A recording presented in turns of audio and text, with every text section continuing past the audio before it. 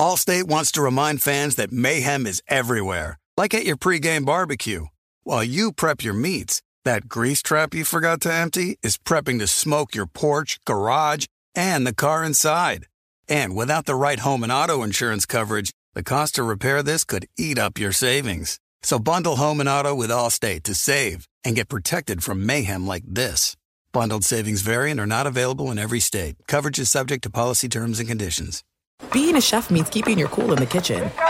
And with Resi Priority Notify and Global Dining Access through my Amex Platinum card, right this way. It's nice to try someone else's food for a change. That's the powerful backing of American Express. Terms apply. Learn more at americanexpress.com/withAmex.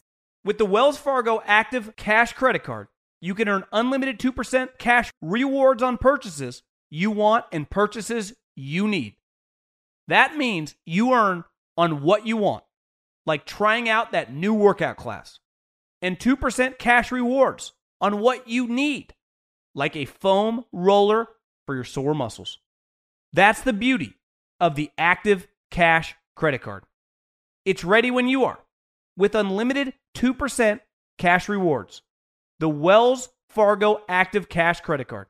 That's real life ready. Terms apply. Learn more at wellsfargo.com/activecash.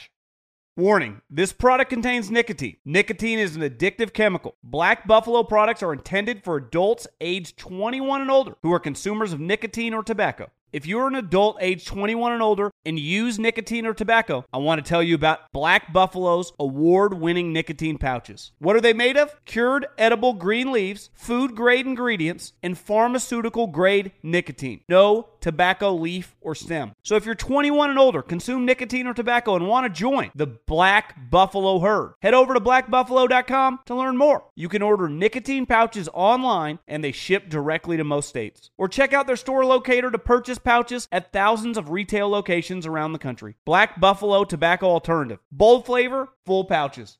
The volume.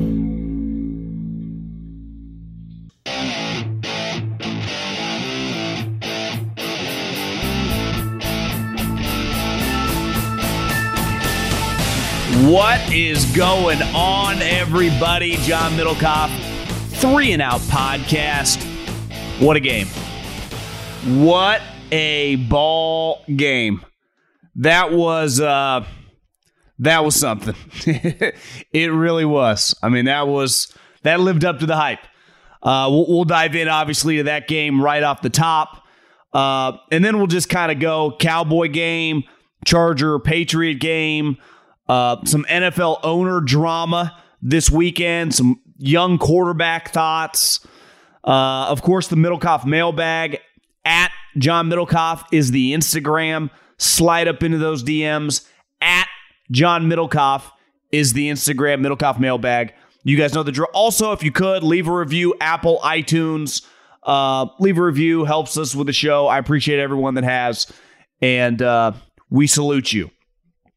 You know what's funny about this business is, I had a great take, I thought, of just the clinic and the partnership that is LaFleur and Rodgers, and the combination is everything you want. This young, dynamic coach, this veteran superstar Hall of Fame quarterback on the same wavelength, playing chess.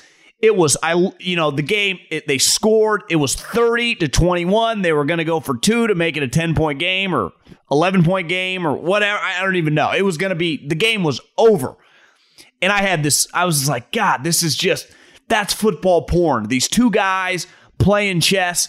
Rodgers forever claimed McCarthy was a meathead, wanted someone on his intellectual level. Then he gets this skinny, good-looking guy who's got this Shanahan McVay background, who's dialing up all these plays, but they still let Rodgers run some of the gun, spread offense, slinging it around, come into the game without his defensive coordinator, without a star wide receiver, without another wide receiver, tight end. Hopefully, Tanya, knock on wood, didn't tear his knee. Just an incredible performance. And then they turn it over on downs. And I go, are the Packers going to lose this game? But even then, they're backed up at the 1. I'm like, no way. Boom, boom. 2 passes at the 50-yard line. Kyler's driving them down the field. And I'm thinking, and I was going to come to the defense of Arizona. I was like, listen, they're 7-0. they could go 3-7 the rest of the season, and they would be 10-7 and probably still in the playoffs. And more than likely, they're not going to go 3-7. So even if they went 4-6, they're an 11-6 team, and that at minimum is a wild card. Like, that's a playoff team. I gotta, like, listen, you lose to Aaron Rodgers, not the worst loss, but like, my takeaway with Arizona is, and this is the reason San Francisco and LA have always kind of shoved them around, if you hit them directly in the teeth. When someone is soft at football, a football team, and their identity and their ethos, what you do is you look them right in the mouth and you fucking slug them right in the teeth. And that's what the Niners did forever with the Green Bay Packers when McCarthy was there with Harbaugh, and they owned them in the playoffs. 2 years ago, the Niners shoved it down their throat. Arizona, the Packers were shoving it down their throat. Then they get to the goal line, and he throws it a couple times, and then I'm thinking Kyler's going to lead him on the win. And, you know, the last play, like, Kyler's a pretty remarkable player. And Aaron Rodgers, like, ultimately, it doesn't change my take of the LaFleur and Rodgers partnership. It is pretty special. Are you going to call the right play every time? No. Are you going to outthink the room sometime? Yes. Should you be in 3rd and 4th down in gun run situations? And this is where I think, like, the balance is with Aaron. I think Aaron loves the shotgun. Obviously, LaFleur, his background is under center, slamming the ball. And listen, they do a good job. They did a good job all night long. They had no business winning this game. With no Devontae, no defensive coordinator, like, at a huge, huge disadvantage. So I give the Packers, from a culture win, a ton of credit. Just to come in with the mindset they had to lead the entire game. We ain't losing this bad boy. Short week, on the road, touchdown plus underdog. That's an impressive win. Now, like, I'm sorry, I've been 37 years old. I've been watching professional football now for 30 years. In my memory, for 25 strong. Aaron Rodgers is one of the best players I've ever seen. Like, when I was a kid, some older people, I tweeted this, like, grandparents would talk to you about watching Willie Mays or Mickey Mantle or Bill Russell, and you like couldn't really relate. You're like, yeah, I understand, but it's like, I never watched them. There's no YouTube. Like, were they really that good? You check their baseball reference pages or basketball. You know, it was clear they were all-time greats. But when you watch someone's greatness, it's hard to ever tell someone who watched Michael Jordan start to finish that he's not the best basketball player they've ever seen. It's hard to tell someone that watched Jack Nicklaus in the 60s and 70s play golf that he's not the best golfer, right? It's hard for someone to say that watched Joe Montana play before Tom Brady. Joe Montana was the best quarterback they've ever seen. Like, I will always say, there's 3 of them, Brady, Rodgers, and Manning. Like, that's as good as it gets. And they're all different, and Rodgers is clearly the most different of the 3. He is fucking remarkable. An absolute, it's perfection at quarterback. It really is. And clearly what's cool now is, like, even with the long hair, he looks kind of old. But there has, someone, one of my social medias tonight, someone was like, you know, Aaron Rodgers is one of the 2 best players to ever throw the football, and he ain't second. And I was like, yeah, I don't know if I could argue that. Now, I never saw Marino or Elway in their prime. I've watched YouTubes. They both can sling it. But Aaron is football throwing perfection. And when you give him 2 running backs, and they're 2 running backs, if Chubb and Hunt, you know, to me, that would be the number 1 running back duo in the league. Aaron Jones and A.J. Dillon are not far behind. A little thunder and lightning, and Aaron Jones is not really just lightning because he can run hard. He will run downhill. That is, you get those 2 running backs, it is amazing for great quarterbacks what a running game will do for them.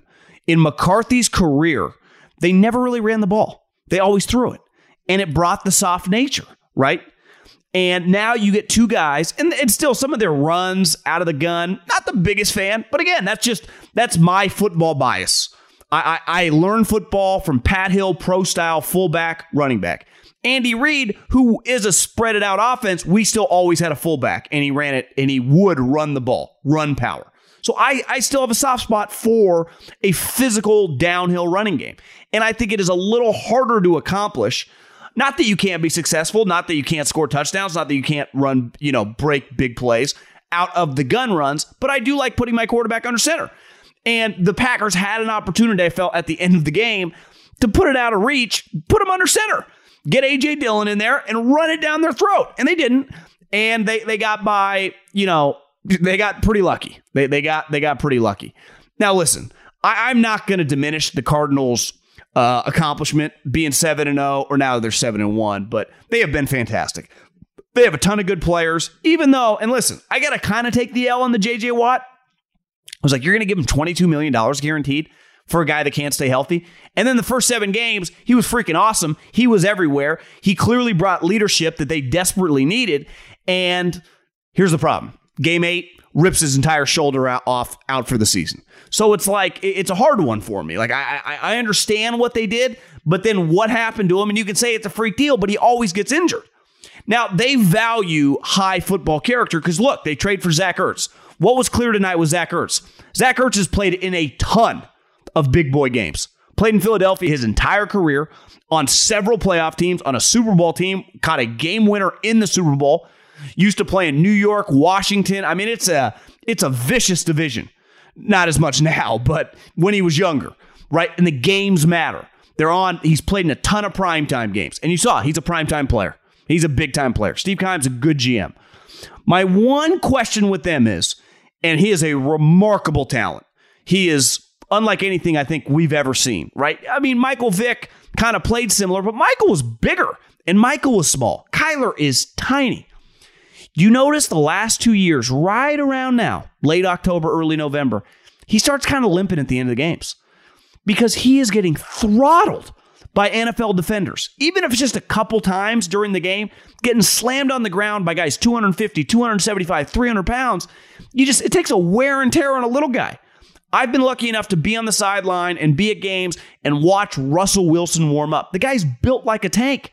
I've seen Kyler, up close. He's small. He's built small. So his talent, his throwing ability is high caliber NFL. It's Pro Bowl level. But the body size and the stamina that's needed now for 17 games is just going to be difficult. And you saw tonight, he's limping off the field. He's tough, but can his body hold up? Now, they're going to make the playoffs, right? Obviously, the Packers are winning the division, but Arizona now 7-1. They have 9 games left. If they went 3-6 in those games, they'd be 10-7. And hell, that might get you a wild card. So they're going to cruise to the playoffs. My guess would be they're 11 or 12 wins, but they are kind of soft. And when you hit them directly, right in the chin, right in the teeth, that messes them up a little bit. And historically, it does with softer teams. When you take on a softer football team, a spread football team, you can shove them around a little bit. And to me, ultimately, that's going to be their downfall. Now, tonight was a freak deal. They didn't deserve to win the game, but they had a shot. And there's no deserving in pro sports. You either win or you lose. And the Packers won it. Hat tip to Matt LaFleur. Hat tip to Aaron Rodgers. Just a fantastic performance. Okay, I wanted to begin with the owners' meetings. And listen, for the most part, I don't put much stock because I've never been. There's not like a camera in there. What is going on at the owners' meetings? But this one was pretty interesting. They had the meetings, I think in New York City, and then immediately an article comes out from Seth Wickersham, who just wrote the Brady Belichick craft book, which I plan on reading, aka listening to. I've already have it downloaded on my phone. So look forward to listening to that in the near future. Also got McConaughey's book on there. I've heard that is a fantastic listen. But I'm going to dive into that thing. Wickersham has written some just, polarizing is the wrong word, but needle-moving pieces about teams, ownership over the years. And this one came out. There's a lot going on. St. Louis is suing the league. The email scandal. Mark Davis is pissed off about Gruden. And all these variables coming. And I got to thinking, and I've said this for a while, the NFL is just the ultimate television show. All of their games right now are the most watched products on television. And I rewatched The Sopranos recently. It's a little outdated just in the sense he's still using payphones sometimes. Some of the cars that Tony drives, from the late 90s. It is what it is. But the reason that show is so powerful, the characters are incredible. In my personal opinion, Tony Soprano is the greatest TV character in the history of television, at least in my lifetime. Maybe some people that watched shows in the 80s, 70s might disagree, but for me, I don't think it can be topped. And to me, he's like the equivalent in the NFL would be like Brady, Rodgers, Mahomes, all mixed into one. But the key with a good television show, you have to have a lot of good characters. Succession right now is crushing it because they have like 7 or 8 characters that you're interested in.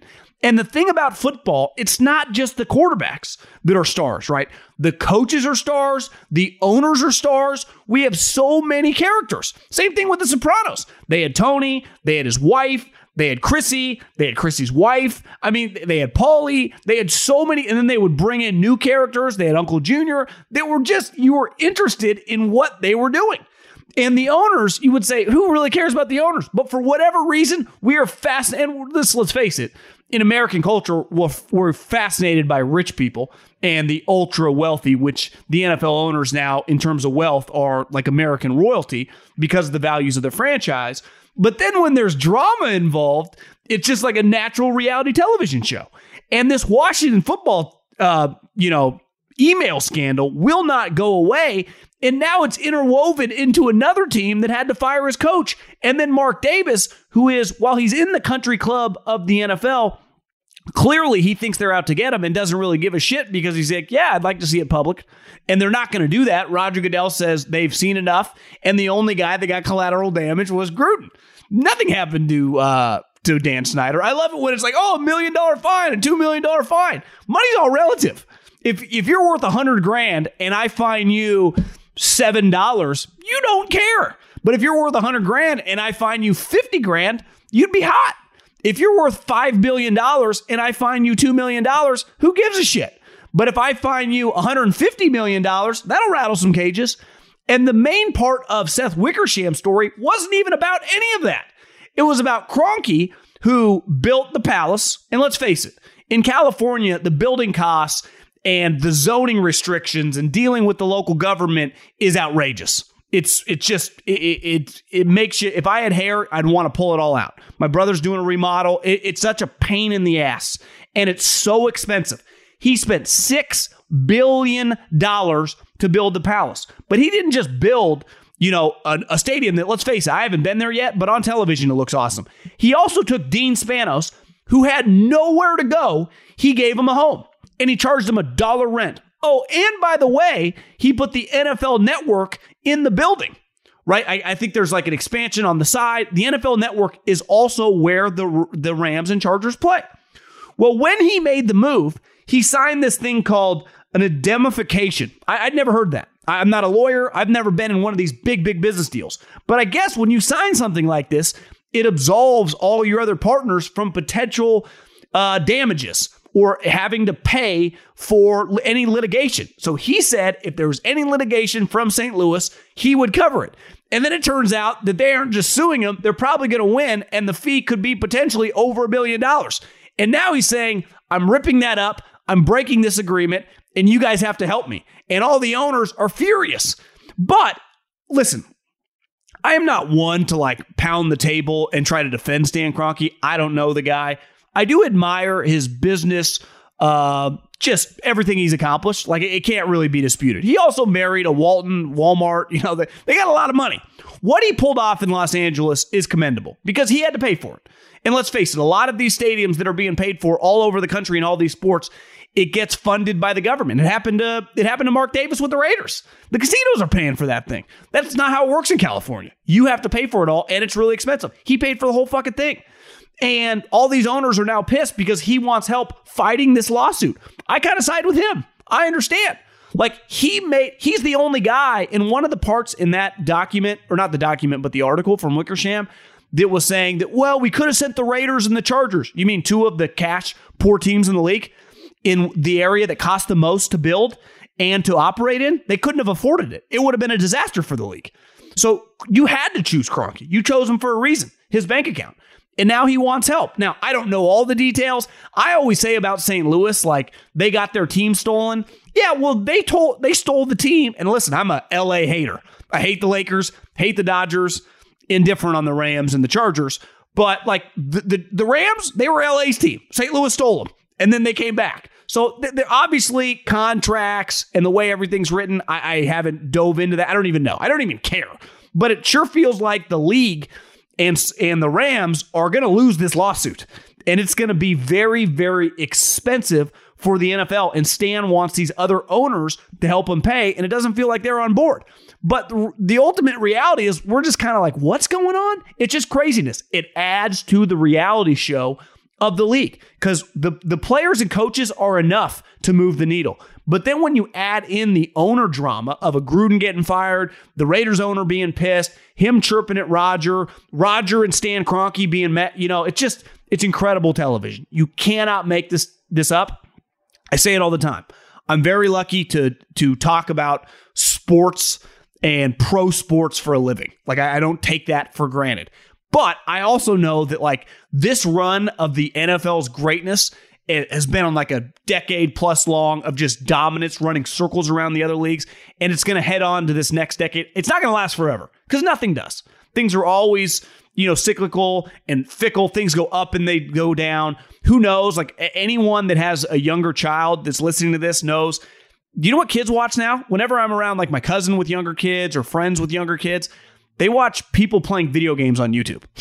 When I was a kid, I watched sports on television. They don't do that anymore. So, hell, this could end one day. But right now, this show in the peak of its powers, and I'm very, very entertained. The NFL season is approaching the halfway point, and FanDuel Sportsbook has a little something different to offer the Sunday night matchup between the Cowboys and the Minnesota Vikings. Because FanDuel is giving new customers 25-1 odds on any touchdown scored in the game. That means you can end the NFL Sunday right by winning $125 on a $5 bet. Here's who I'd bet on scoring. I'd go with Justin Jefferson or CeeDee Lamb. I would say either one of those guys is a lock. Let me repeat, a lock to score a touchdown. And like FanDuel said, a $5 bet wins you $125. Where I come from, that's basically free money. FanDuel is sports betting made simple, and they're always hooking you up with great offers.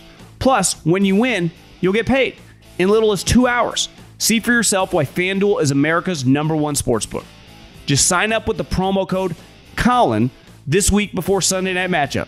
You could win $125 on a $5 bet. Remember, use promo code Colin so they remember we sent you. Exclusively on the FanDuel Sportsbook app. 21 and over, present in Arizona, Colorado, Connecticut, Indiana, Minnesota, New Jersey, Tennessee, Virginia, and West Virginia. New users only. $10 first deposit required. Must wager at designated offer market. Max bonus $125. See full terms at sportsbook.fanduel.com. Restrictions apply. Gambling problem? Call 1-800-NEXT-STEP or next step to 533-42 Arizona. 1-888-789-7777 or visit ccpg.org/chat Connecticut. 1-800-GAMBLER or visit fanduel.com/RG Colorado, Indiana, New Jersey, Virginia. 1-800-270-7117 for confidential help. Minnesota, Tennessee Redline 1-800-889-9789. Tennessee, visit www.1800gambler.net. West Virginia. Allstate wants to remind fans that mayhem is everywhere, like at your pregame barbecue. While you prep your meats, that grease trap you forgot to empty is prepping to smoke your porch, garage, and the car inside. And without the right home and auto insurance coverage, the cost to repair this could eat up your savings. So bundle home and auto with Allstate to save and get protected from mayhem like this. Bundled savings vary and are not available in every state. Coverage is subject to policy terms and conditions. When you're hiring for your small business, you want to find quality professionals that are right for the role. That's why you have to check out LinkedIn Jobs. LinkedIn Jobs has the tools to help find the right professionals for your team faster and for free. LinkedIn isn't just a job board. They help you hire professionals you can't find anywhere else. Did you know 70% of LinkedIn users don't visit other leading job sites? LinkedIn's the only one I use. On LinkedIn, 86% of small businesses get a qualified candidate within 24 hours. Hire professionals like a professional on LinkedIn. LinkedIn is constantly finding ways to make the process easier. They even just launched a feature that helps you write job descriptions, making the process even easier and quicker. Post your job for free at linkedin.com/JOHN. That's linkedin.com/JOHN to post your job for free. Terms and conditions apply. eBay Motors is here for the ride. You know what I remember about my first car? Is at the moment I got it, I wanted to improve it. Because like most 16-year-old kids, you don't exactly get a luxury automobile. So you look at it, you go, well, I need to add some speakers. I need to tint out the windows. I need to make this thing the coolest car possible so I can cruise around town with all my buddies, waving at the babes, and enjoy myself. So my favorite part of car culture when I was young was definitely the subwoofers in the back of the car. And we built the boxes from scratch, had multiple 12-inch subs, and you could hear me coming from a long, long way away. With over 122 million parts, you can make sure your number one ride or die stays running smoothly. Brake kits, LED headlights, roof racks, bumpers, whatever your baby needs, eBay Motors has it. And with eBay Guaranteed Fit, it's guaranteed to fit your ride the first time, every time, or your money back. Plus, at these prices, you're burning rubber, not cash. Keep your ride or die alive at ebaymotors.com. Eligible items only. Exclusions apply. Sometimes it's a struggle between buying what you want over buying what you need. But with the Wells Fargo Active Cash credit card, you can do both. You earn unlimited 2% cash rewards on purchases you want and purchases you need. That means you can earn 2% cash rewards on what you want, like season tickets to watch your favorite team, and 2% cash rewards on what you need, like paying for parking. Earn 2% cash rewards on what you want, like those new golf clubs you've been eyeing, and 2% cash rewards on what you need, like a divot repair tool for after you've torn up your lawn. Let's try that again. Earn 2% cash rewards on what you want, like workout equipment for your home, and then earn 2% cash rewards on what you need, like a foam roller to soothe your sore muscles. That's the beauty of the Active Cash credit card. It's ready when you are. With unlimited 2% cash rewards, the Wells Fargo Active Cash credit card. That's real life ready. Terms apply. Learn more at wellsfargo.com/activecash. Let's dive into some football. I would say the biggest game, there are several big games. This weekend, relative to last weekend, is dramatically better. But let's start with the Cowboys, who forever, they just get talked about the most. And the reason they do, people are always like, why do people talk about the Cowboys? Same reason people talk about the Yankees. Same people talk about the thing about the Lakers. We're in the business of talking about the most important stuff. If we talked about the Jags all the time, if we talked about the Minnesota Twins all the time, if we talked about the Orlando Magic all the time, people like me would go out of business. So you talk about the Cowboys for a reason. And a lot of times, like even I found it uninteresting for years. But now they're good, like legitimately good, right? I mean, we've all watched them. Their offense is dynamic. They have this Diggs guy that's just picking off a ball a game. Their defensive line looks good. Like they are competing to be the number one overall seed. And they're a polarizing brand, right? They're like Facebook right now. If you ask anyone about Facebook, everyone has an opinion. They hate it. They love it. They use it. They claim they don't use it. Here's the reality. We've seen the numbers. You're all on it, including myself. Now, I would tell you I don't use it that often, but I probably use it more than anyone that I would admit to, right? I probably scroll through it every day. That's, I'm guilty of that. Not proud of that, but it's just a reality. Like when I see a Cowboys headline, I'm kind of drawn in when they're good. And right now they are legitimately good. But this weekend, Dak, anytime that you have an injury and then you get a bye week and you're still injured after that bye week, especially when they say after the injury, oh, it's not that big of a deal. Don't worry about it. And then the bye week and you're limited in practice, like that's a concern for me. It really, I saw it with Trey Lance last week. He got injured and then all of a sudden the bye week is like, everything's going to be fine. And then he couldn't practice all week. You're like, that's something to keep an eye on. And let's face it, the Cowboys are going to go as far. Dak's played like a top 5 quarterback in the NFL this year. So if he's going to be healthy, they have a chance to win the NFC. I don't think that's that crazy. The Bucs, them, the Rams, the Cardinals, like there's a short list of teams, the Packers, in this mix. They are one of them. It can't be denied. The division is irrelevant. They're going to win that division probably by the middle of November. But in terms of they're chasing to beat the top teams, to try to get the top seed. And going on the road Sunday Night Football against Minnesota, which is a frisky team. Like you can't deny that Minnesota's offense is really good. I've been historically kind of a Cousins hater. I've come around. He's a solid player. They're off. I mean, Jefferson's a star. Thielen's a stud. Their running game's really good. I can't wait to watch this game. And if Dallas goes in there and wins this game, like I think we need to really start talking about them as competing to be the number 1 overall seed. And I don't think it's outrageous, especially when you factor in the games they get to play in their division, which are easy W's. So they get way more easy, like even Tampa this weekend.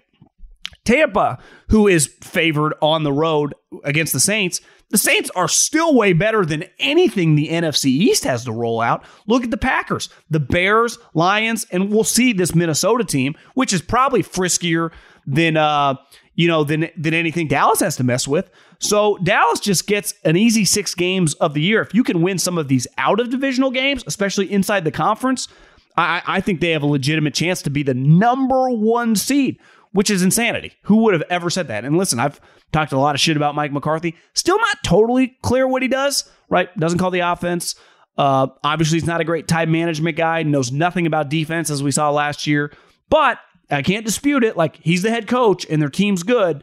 But if Dak is anywhere close to 100%, this game, Cowboys, man, keep an eye out. Pats. Belichick hates the Jets. Like, I've tried to throw pettiness away from my life. I remember Coward wrote in his first book, shameless plug, I think it was called like You Heard Me, that holding a grudge is like chain smoking hate. It's one of the greatest lines I've ever heard. And listen, I could hold a grudge, have vendettas, be petty with the best of them. I've really tried to shake that in my life because I'm someone that can bottle up anger, and then all of a sudden I'll just be like doing something and I'll be thinking about it. I'm like, why am I bringing these negative thoughts in my head?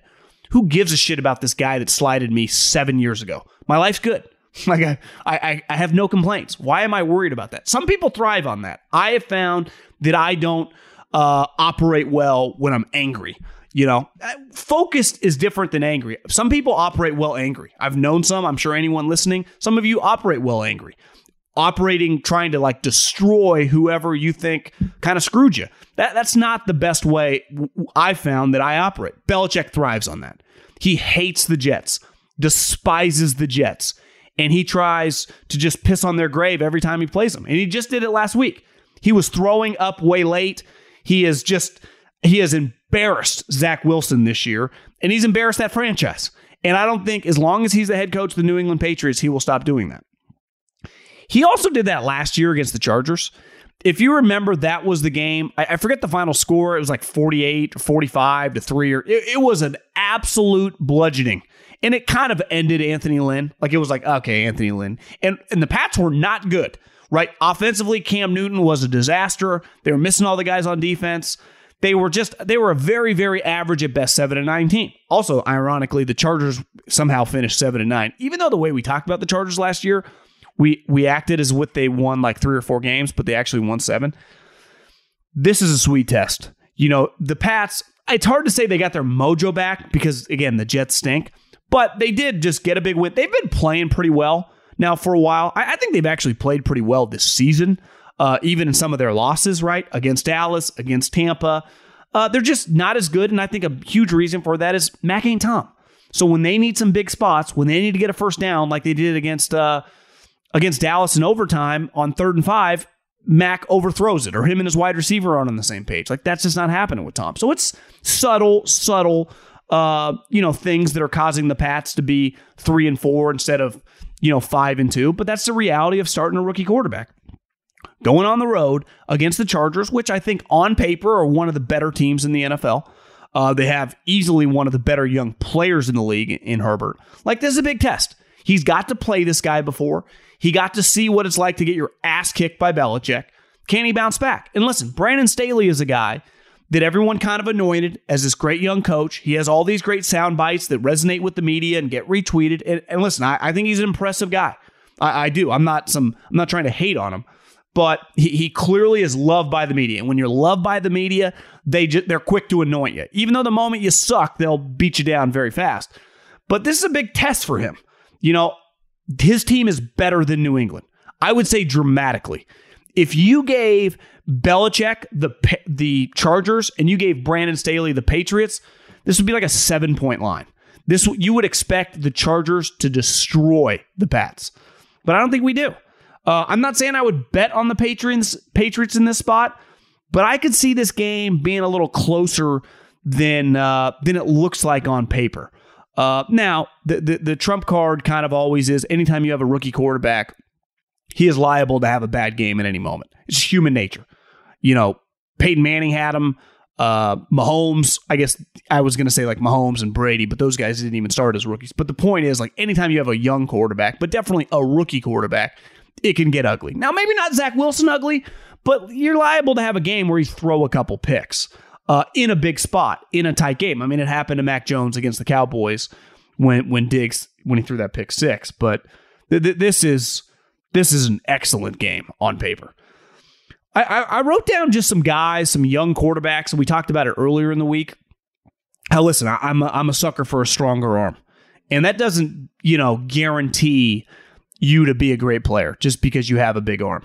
But for the most part, like when you look at all the top young players, they all have good arms, right? Herbert, Allen, Mahomes, even Lamar, above average arm. I wouldn't say Lamar has a hose, but it's definitely, he has a powerful arm.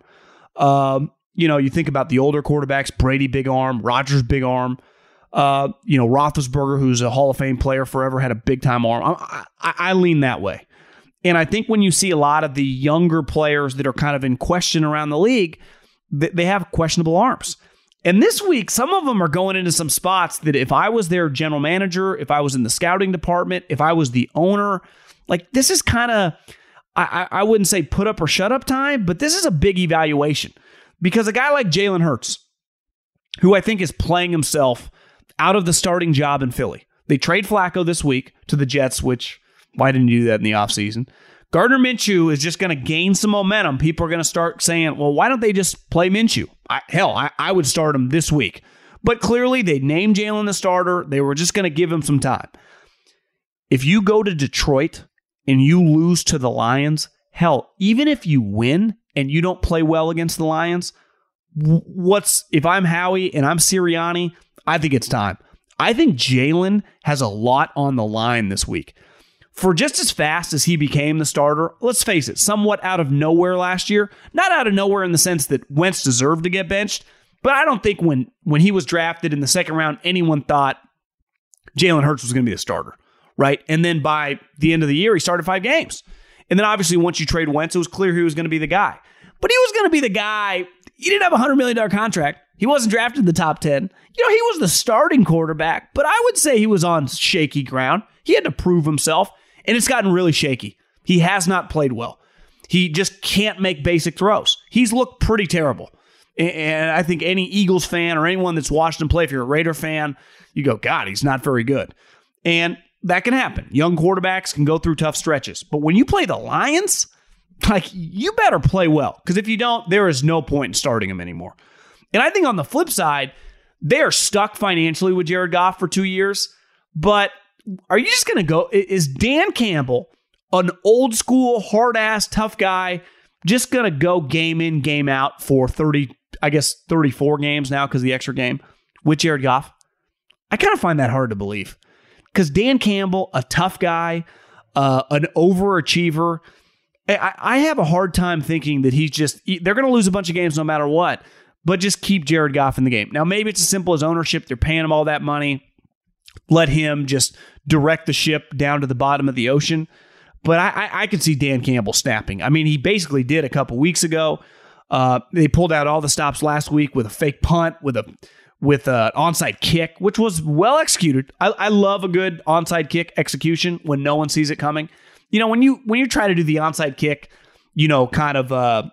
I guess it would be horizontally, like at the sideline. What would you say the percentage is that it's even close? 5% of the time, it's even a chance for your team to recover it. But when you do the one where you run and everyone's in their normal positions, but you barely tap it and everyone's going back and then you're able to fall on it, that's one of the cooler plays in sports. It's the best special teams fake. Like the fake punt is awesome, but it's pretty easy to execute if no one's covering the guy.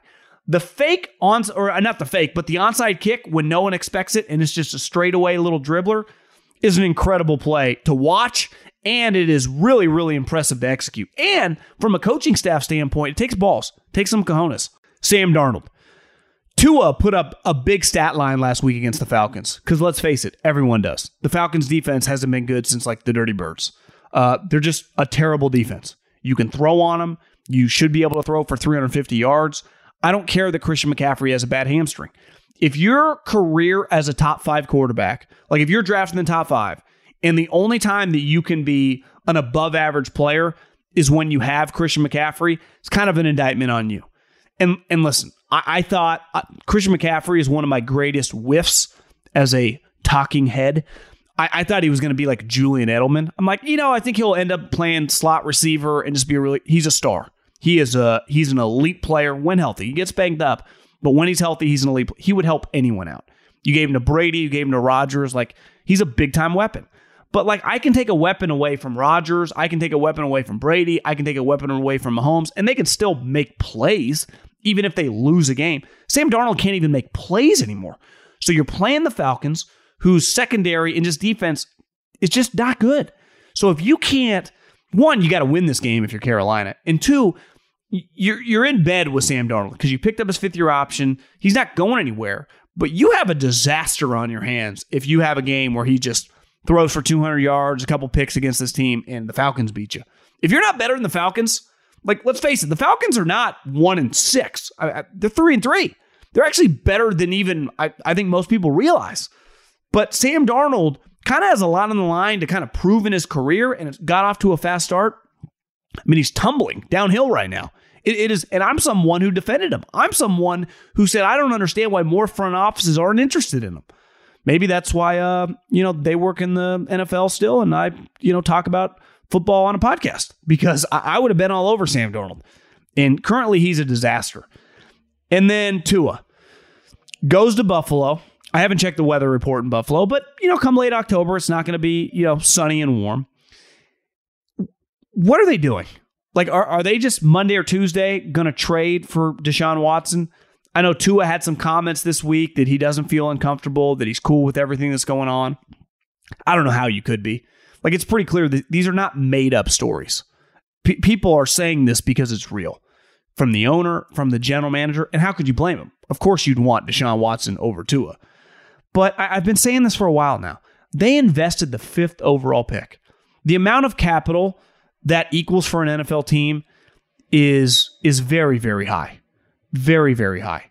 They would do anything. Let me repeat. They would do anything for Tua to just be good. Not great. Not Herbert. Not Lamar. Not Allen. Just good. Just be like, you got a good quarterback. Because I think most people do not feel that way. Myself included. So you go to Buffalo, a divisional rival. You have nothing to play for. Your season's basically over. The Eagles have their pick. I mean, that pick gets better and better by the week. If I'm Jeffrey Lurie and Howie, I'm licking my lips. Wait, they're going to Buffalo? That's another L for them. Are they just going to get blown out? Is he just going to look terrible? Because he threw a bad pick against the Falcons. Is he going to throw a couple bad picks against these guys? Are the Buffalo Bills just going to kick the shit out of them? Which I think we all kind of expect, because that's what it would look like on paper. But is this guy ever just going to be like, no more? Go out and just have a big game. Throw for 3 or 4 touchdowns and get a big upset. You'd be like, okay, everyone just take a deep breath. Maybe he's not as terrible as we all think. And because, again, it's all relative. He's clearly like an NFL player. But when you're drafted really high, that pick brings a value on you as a player. Like, you could be an average solid starter if you're a 4th-round pick. Right? The reason Dak was such an incredible story in Russell Wilson, because they were 3rd and 4th-round picks. But when you're Joe Burrow, anything less than being a star is a letdown. It's why we're so hard on Baker Mayfield. You're the number 1 overall pick in the draft. Lamar, the story, he was the 32nd pick. Josh Rosen, the reason he's such a polarizing, talked about as one of the biggest busts, he was the 10th overall pick. This guy was the 5th pick, and then you throw on top of that, Herbert was the next guy taken off the board. So I'm just fascinated to see how this looks. Does he have one of those games where it's like, hey guys, I can fucking play. Watch this. I'm going to go beat Buffalo. I don't think he does, but he better, or else by the time we wake up Monday morning, Deshaun Watson might be traded to the Miami Dolphins. And then my favorite game of the week, Mike Tomlin gave just an incredible rant. I love, and talking earlier about the NFL being a reality show, one thing that the sports have always had are just great rants from coaches. We got that when I was a kid. We got that in baseball all the time.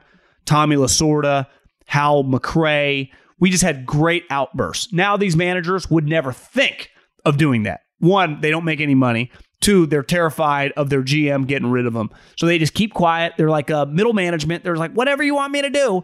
But when I was a kid, some of the best rants were guys flipping over tables and throwing shit. I remember Ditka with the Saints gave a pretty good one, and he gave great ones with the Bears. Still happens every once in a while in football.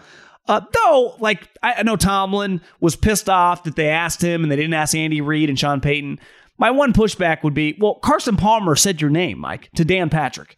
If Carson Palmer had said Sean Payton would have been asked about it. He would have. John Harbaugh was brought up for the USC job, I think 6 years ago. He was asked about it. So I would get being really mad if they're like, hey, Mike, are you interested in the Texas Tech job? It is the USC job, though I agree with them. The Pittsburgh Steelers job is in a completely different world than USC, but Mike Tomlin is the ultimate rally the troops guy. Mike Tomlin is the ultimate, when he talks, I'm like, God damn, this guy's a badass. How many people, if you're listening to this, you're probably a big football fan, text you that rant and went like, Tomlin, badass. I know I sent that to like 3 people. That was I would forward the tweet and I would just say, Tomlin, badass. This guy is a badass. That's what we all think. Because that's kind of been his MO as a coach. Tough guy, great speeches, rally the troops, and get people ready to go into battle. Well, the Browns are somewhat limping. They got a lot of injuries. They have some issues. Now, as of recording this, the last I saw, Baker Mayfield has been practicing this week. He practiced on Wednesday, but clearly the labrum, he's got issues. And you could argue what is even the difference between him and Case Keenum. If he's healthy, Baker Mayfield's a better player than Case Keenum. But relative to their scheme, I don't know if it makes that big a difference. Can Baker Mayfield, even injured, outplay an old has-been? And that's kind of what Ben is, an old has-been. And I'm not saying that to kind of be a dick. He just is. He's an all-time great player, one of my favorite players ever to watch. He's nowhere near that. He's 39 years old with a bunch of injuries. He can't really move anymore. It's understandable, right? It happened to Joe DiMaggio was once a has-been, right? Mickey Mantle, Willie Mays, Michael Jordan. Like, I mean, it's the nature of playing professional athletics. Your body ages and you can't do what you used to be able to do. Can Baker Mayfield and the Browns outplay these guys? I love them from a gambling standpoint. But this is a pretty big game for the Browns, right? They are not just some shoo-in to make the playoffs. I looked at their last their last 6 games of the season are very, very difficult. Let me read this off to you. At the Ravens, then they get a bye, so they have a late bye. Then they get the Ravens again. They play the Ravens 2 times in 3 weeks. Then they finish with this. Raiders, at Packers, at Steelers, Bengals. Ravens, Raiders, Packers, Steelers, Bengals. Like, they better take advantage. Like, this is a game, even that it's a home game. So even if you split with the Steelers, you should win your home game. I like the Steelers to go in and win this game. And I'm someone who thinks Ben's close to wash than he is still solid. But I just think this is an all-time Tomlin, throw the kitchen sink, rally the boys, play some defense. You're not just going to run it down our throat with some guy that was in the AAF a couple years ago. I saw after the Thursday night game last week, Dearness Johnson, I think his name was. I even forget. A lot of people on like Friday were coming out with screenshots. He was DMing people in the AAF just to get a tryout a couple years ago. So I have nothing but admiration for people with the mindset of being relentless to get an opportunity. The guy's a solid player. And running back is the one position where obviously Nick Chubb is better than this guy, but you can find some random player and he can run for 100 yards. It's a tried and true formula. It happens every single year. It's happened basically my entire adult life. Random players come out of nowhere and play. But it's going to be a little harder versus the Pittsburgh Steelers. The Denver Broncos defense was in shambles, and it is in shambles. The Broncos are in shambles. I just think the Pittsburgh Steelers, man, and you win this game, I think we have to start saying, are the Browns going to miss the playoffs? Like, are the Browns and the Bengals going to flip-flop? And honestly, moving forward, are we sure that the Bengals aren't just going to be better than the Browns for the next several years? Now, Zach is having his first success as a head coach, so it's hard for me just to be like, definitively, I would take Stefanski over Zach Taylor. But I have a longer resume. Stefanski is an offensive coordinator, taking over the Browns. I would just take Stefanski. I might be wrong on that. But the Browns are the better head coach. But from a quarterback standpoint, we'd all agree it's not even close. So they have the better quarterback. And they have, offensively, it's probably not that much different. They got Jamar Chase. You got Jarvis Landry. Obviously, Jamar Chase should be way better than Jarvis Landry. You got Chubb and Hunt, who are both banged up. They got Mixon and P. Ryan, who's basically Lincoln Riley and Bob Stoops' backfield. So it's not even that crazy. And if defensively, their record's just already better. They're already 5-2. Then this week, they play the Jets. All of a sudden, they're 6-2. All of a sudden, you look at the Bengals, they can get to 10 or 11 wins. Like I said, the finish for the Browns just gets very, very difficult. And then the Steelers, you win this game, you're 4-3. They went from dead to all of a sudden, like, could the Steelers make the playoffs? And Mike Tomlin, then he won't be coaching at USC, because I think it's pretty clear.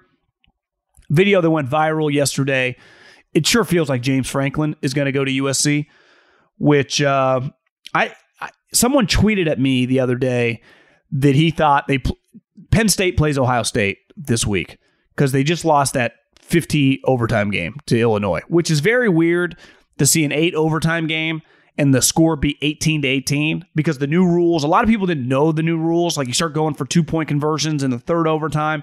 Well, even if you score, you don't get 6 points. They only give you 2, and then they missed a bunch of 2-point conversions, so there wasn't much scoring.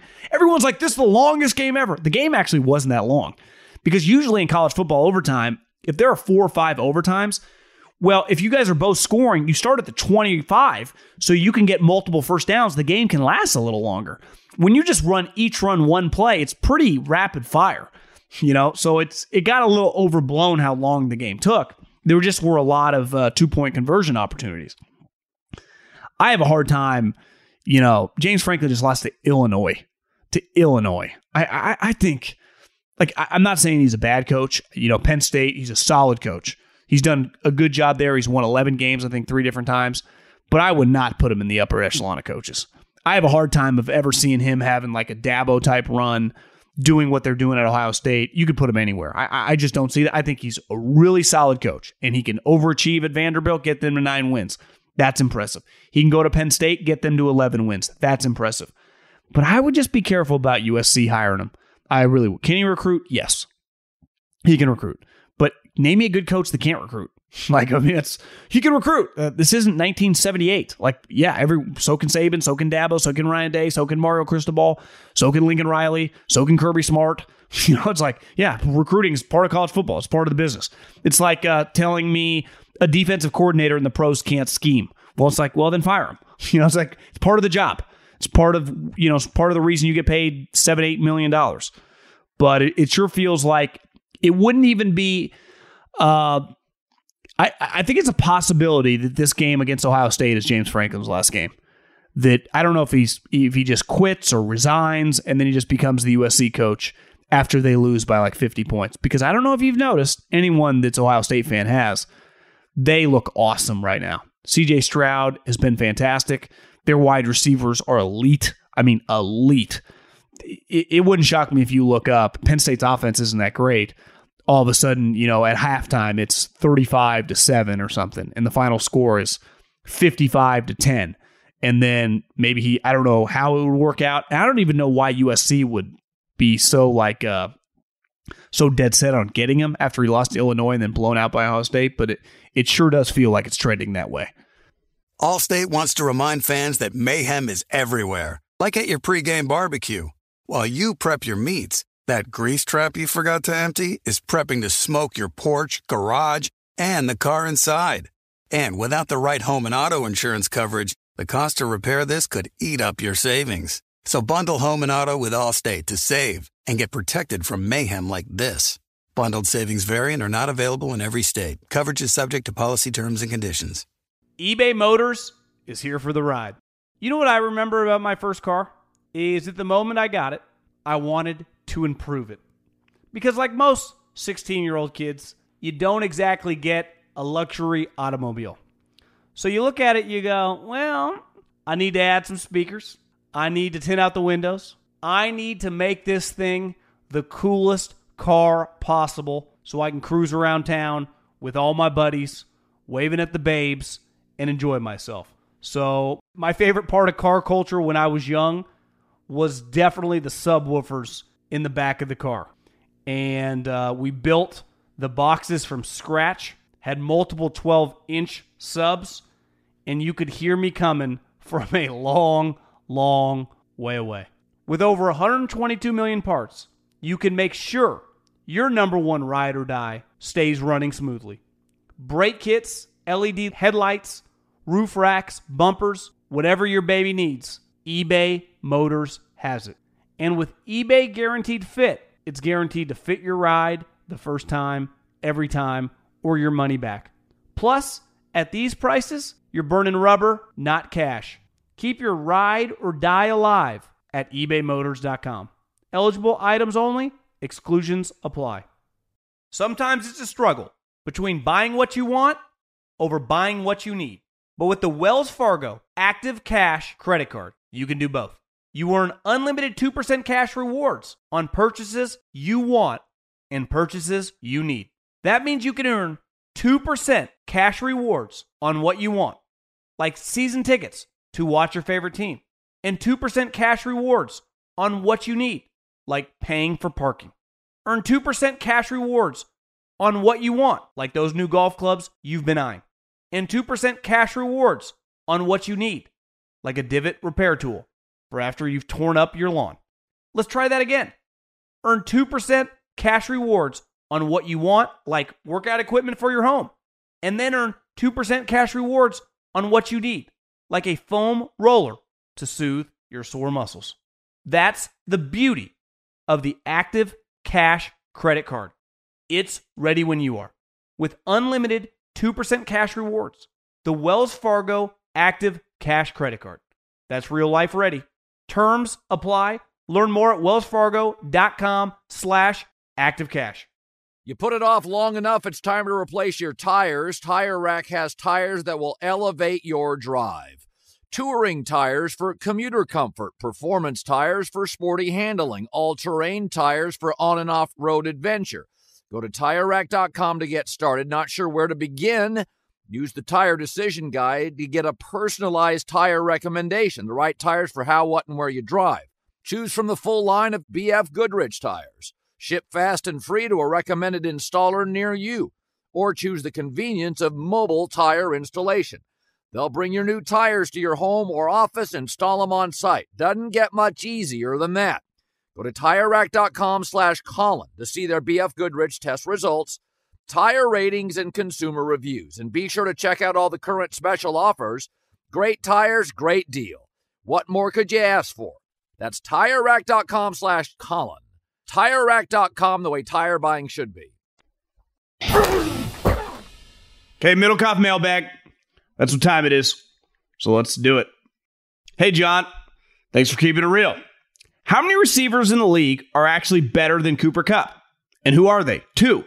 If you had to form a team of 22 identical human beings to play football against a regular NFL team, who would you clone best chance at victory? Second one, that's pretty hard because you couldn't pick how would you pick an offensive lineman? They couldn't cover, right? And you couldn't pick a defensive end. I don't know, maybe pick a linebacker, like a 240-pound linebacker.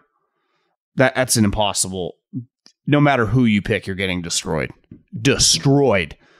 I guess I would probably go with like I don't even know. There's no right answer. If I said like Roquan Smith, you'd be like, well, how's Roquan Smith going to block a defensive tackle? He's not.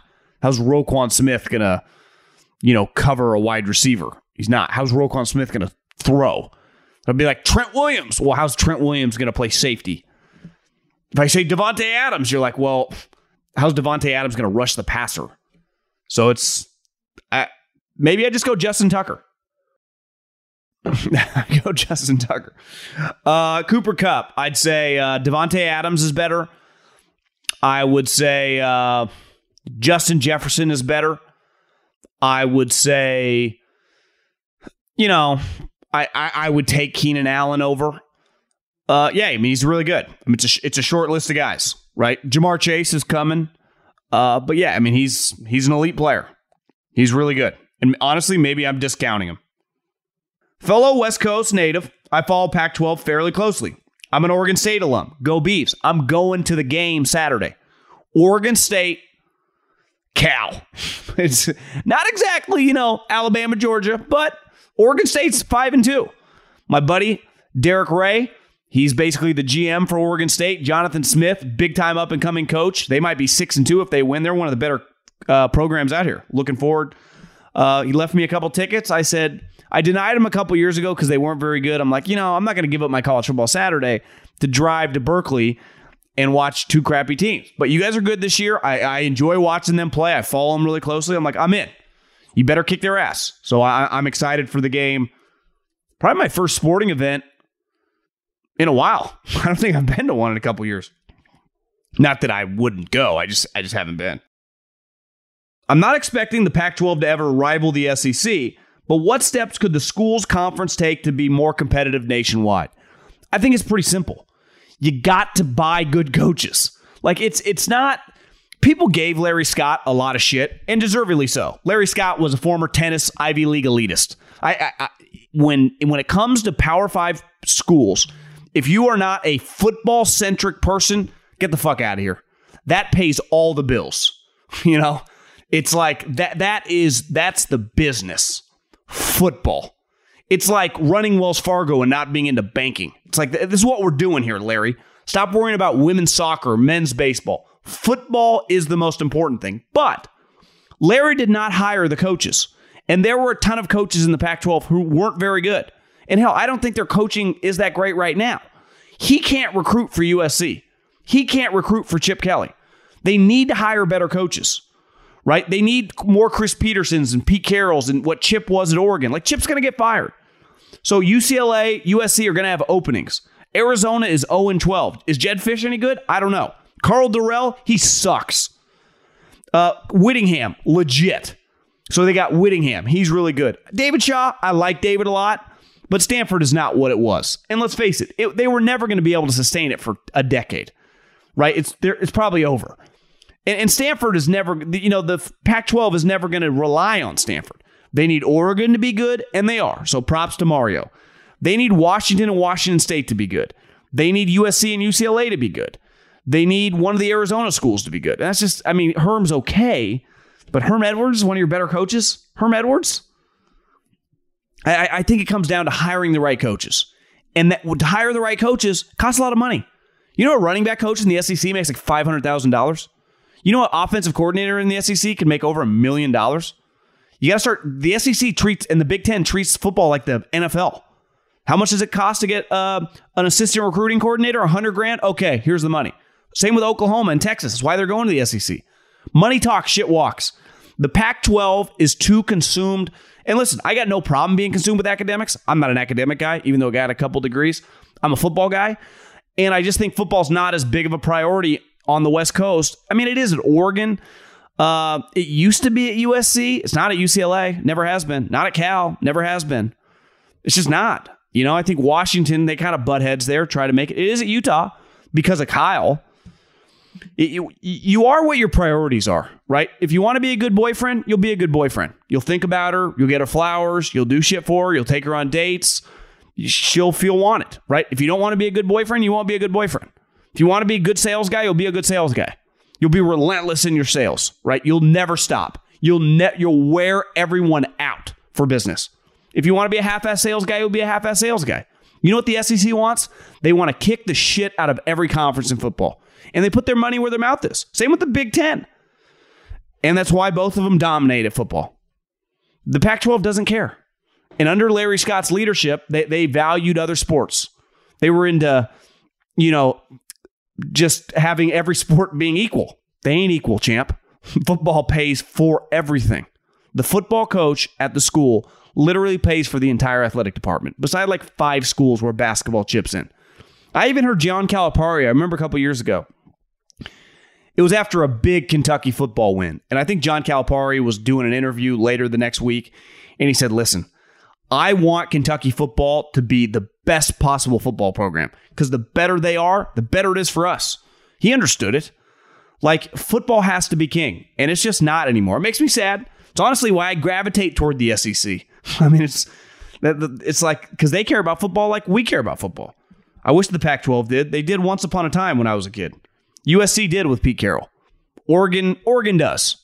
But I just question some of the other schools. True care.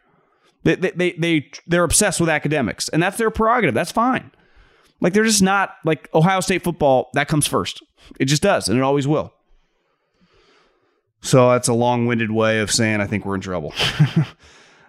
My question is big fan of the pod. My question involves getting into football as a profession. I'm a recent college grad working a 9-to-5, but my real passion has always been the game.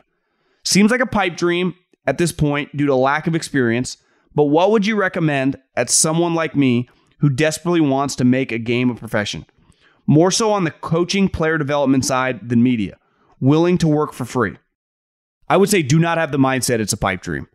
And I'm not Tony Robbins here, but I've heard enough of his speeches from guys like that. The moment you start conditioning your mindset of this is unattainable, you won't attain it.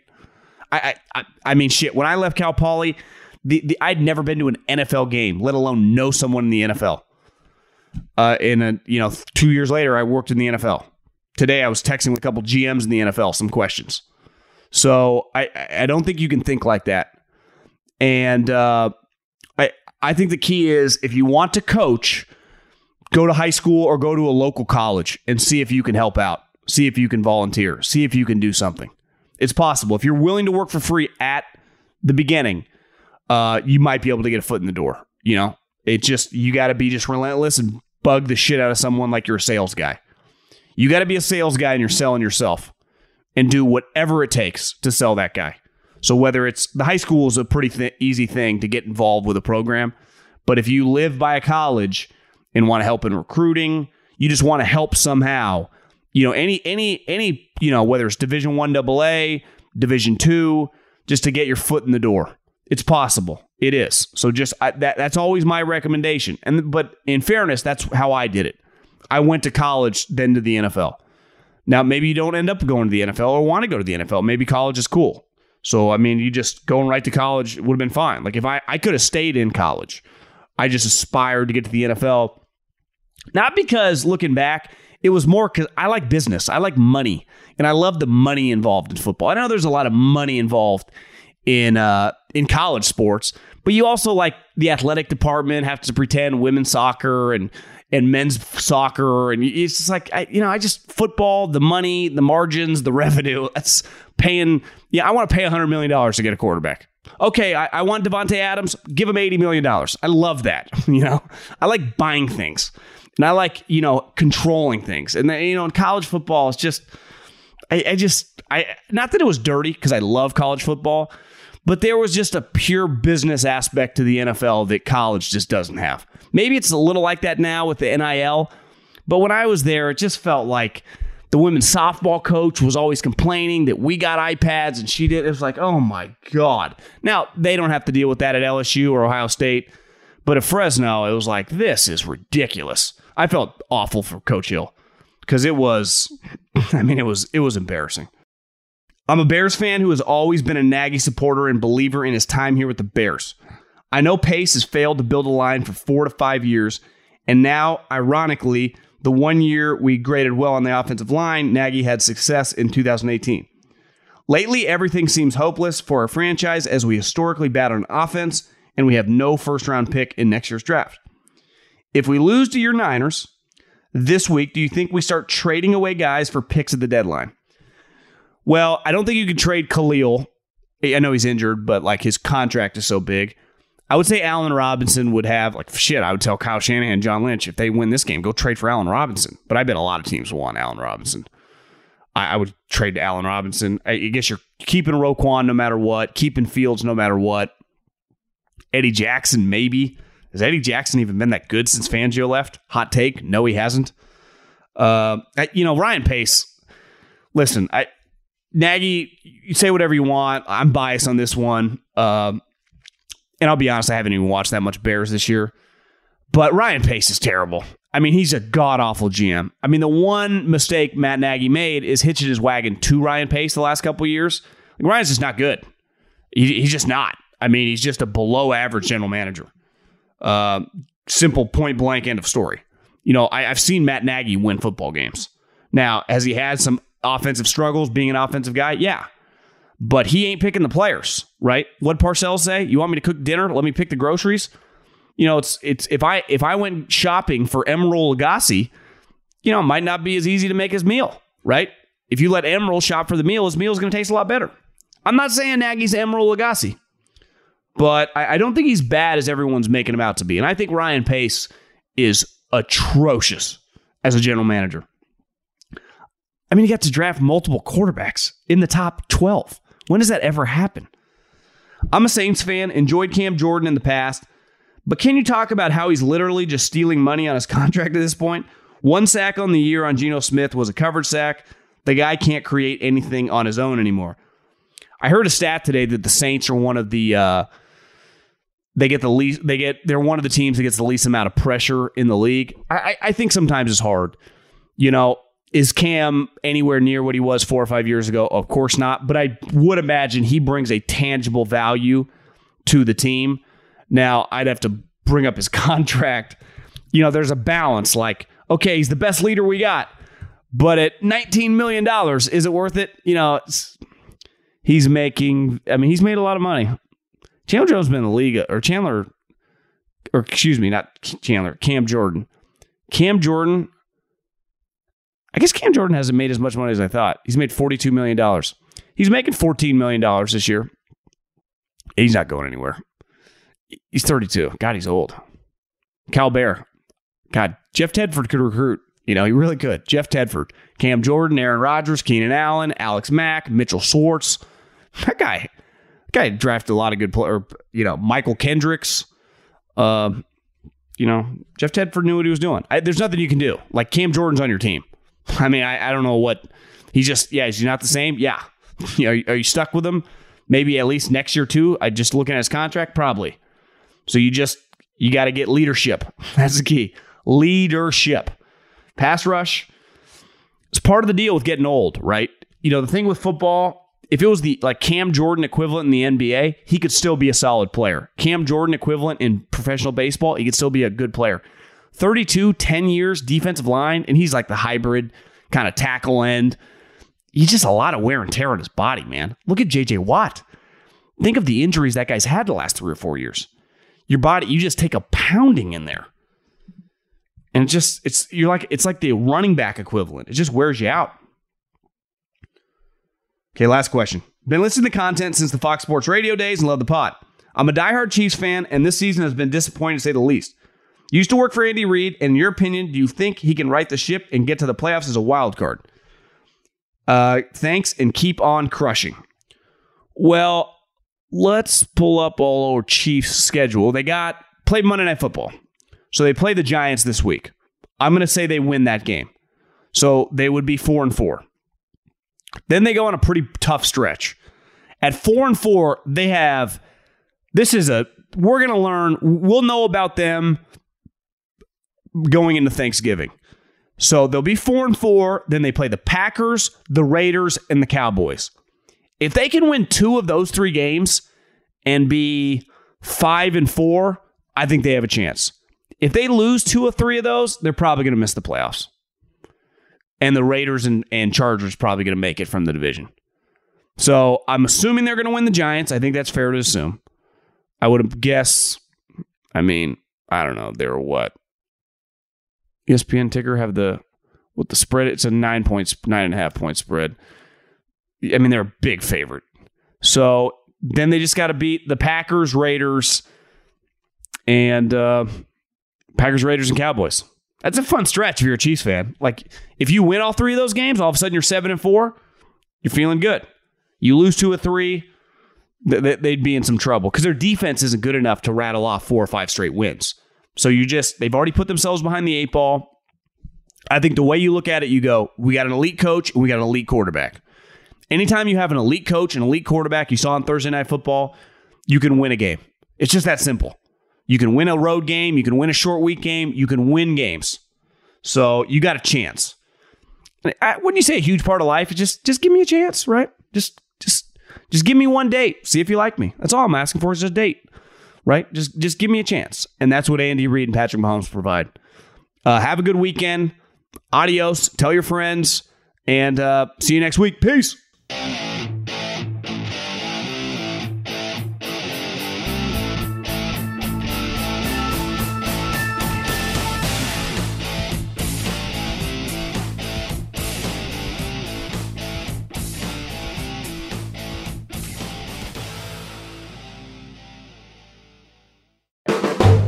The volume. Allstate wants to remind fans that mayhem is everywhere, like at your pregame barbecue. While you prep your meats, that grease trap you forgot to empty is prepping to smoke your porch, garage, and the car inside. And without the right home and auto insurance coverage, the cost to repair this could eat up your savings. So bundle home and auto with Allstate to save and get protected from mayhem like this. Bundled savings vary and are not available in every state. Coverage is subject to policy terms and conditions. With the Wells Fargo Active Cash Credit Card, you can earn unlimited 2% cash rewards on purchases you want and purchases you need. That means you earn on what you want, like trying out that new workout class, and 2% cash rewards on what you need, like a foam roller for your sore muscles. That's the beauty of the Active Cash Credit Card. It's ready when you are, with unlimited 2% cash rewards. The Wells Fargo Active Cash Credit Card. That's real life ready. Terms apply. Learn more at wellsfargo.com/activecash. This is Malcolm Gladwell from Revisionist History. eBay Motors is here for the ride. With some elbow grease, fresh installs, and a whole lot of love, you transformed 100,000 miles and a body full of rust into a drive that's all your own. Brake kits, LED headlights, whatever you need, eBay Motors has it. And with eBay Guaranteed Fit, it's guaranteed to fit your ride the first time, every time, or your money back. Plus, at these prices, you're burning rubber, not cash. Keep your ride or die alive at ebaymotors.com. Eligible items only. Exclusions apply. Live Nation presents Concert Week. Now through May 14th, get $25 tickets to over 5,000 shows. That's up to 75% off a summer full of your favorite artists like 21 Savage, Alanis Morissette, Cage the Elephant, Celeste Barber, Dierks Bentley, Fade, Hootie and the Blowfish, Janet Jackson, Kidz Bop Kids, Meghan Trainor, Peso Pluma, Sarah McLachlan. Get tickets to more than 5,000 summer shows for just $25. Until now through May 14th. Visit LiveNation.com/Concert Week to learn more and plan your summer with Sean Paul, Sum 41, 30 Seconds to Mars, and Two Door Cinema Club.